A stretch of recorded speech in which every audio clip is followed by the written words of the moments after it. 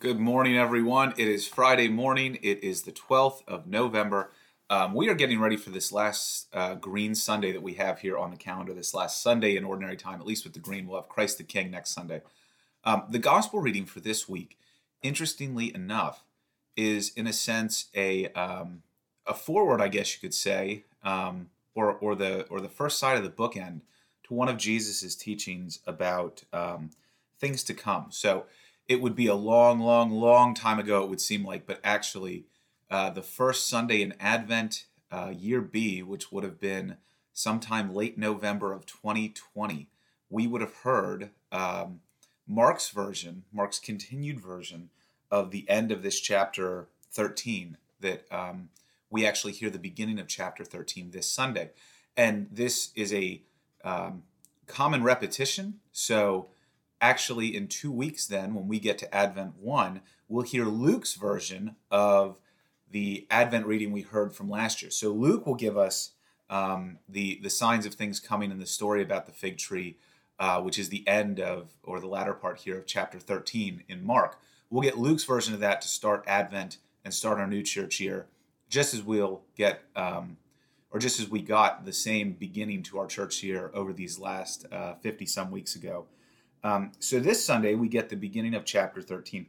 And I think it's worth noting that there's this sort of bookending of this story, that we end and begin the year on this idea of beginning to look for the return of Christ, or at least what the return looks like, or what the expectation of, perhaps is more importantly, what the expectation of us as Christians is when we are sort of living in the world and seeing how things are going. So I'm not going to repeat the gospel reading that we'll have for this Sunday. You can find that on the podcast that was posted on Wednesday.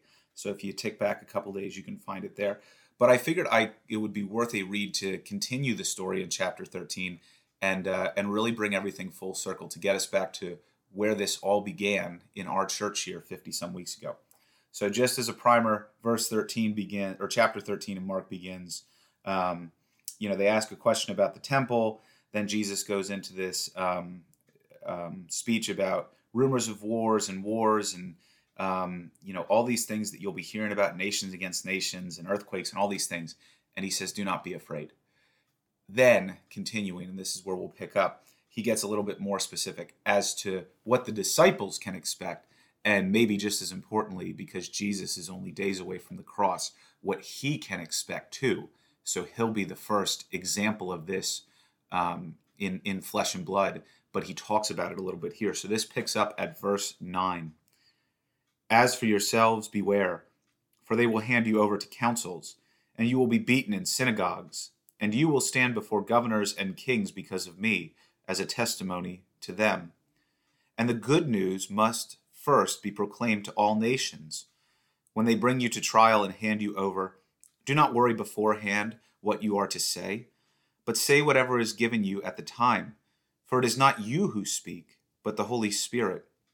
Brother will betray brother to death, and father his children, and children will rise against parents and have them put to death. And you will be hated by all because of my name, but the one who endures will be saved.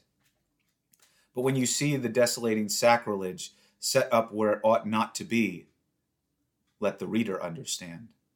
Then those in Judea must flee to the mountains. The one on the housetop must not go down or enter the house to take anything away. The one in the field must not turn back to get a coat. Woe to those who are pregnant and to those who are nursing infants in those days. Pray that it may not be in winter. For in those days there will be suffering, such as not been from the beginning of the creation that God created until now. No, and never will be.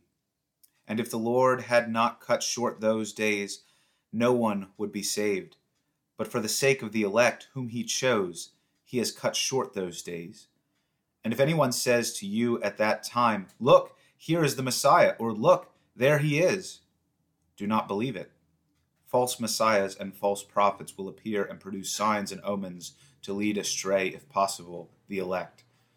But be alert. I have already told you everything. This is where This is where we would then get the beginning of what we heard for Advent 1 Year B. This then begins what we'll hear in Luke in 2 weeks, talking about some other signs, stars and moons, and of course this parable of the fig tree. But just to fill in this full story of chapter 13, it can be, of course, on the one hand, disconcerting, but certainly on the other hand, it is a call for a peace of mind and a peace of heart. And we'll talk about this more on Sunday during the sermon after the gospel. But in all of this, we are reminded that we are not A, left alone. The Holy Spirit continues to intercede with and for us, and B, that we don't have to worry about it. That Jesus promises us in a strange roundabout way that we don't get to know, and all we have to do is continue and endure in our faithfulness, no matter what we encounter, no matter what we hear, no matter what we see.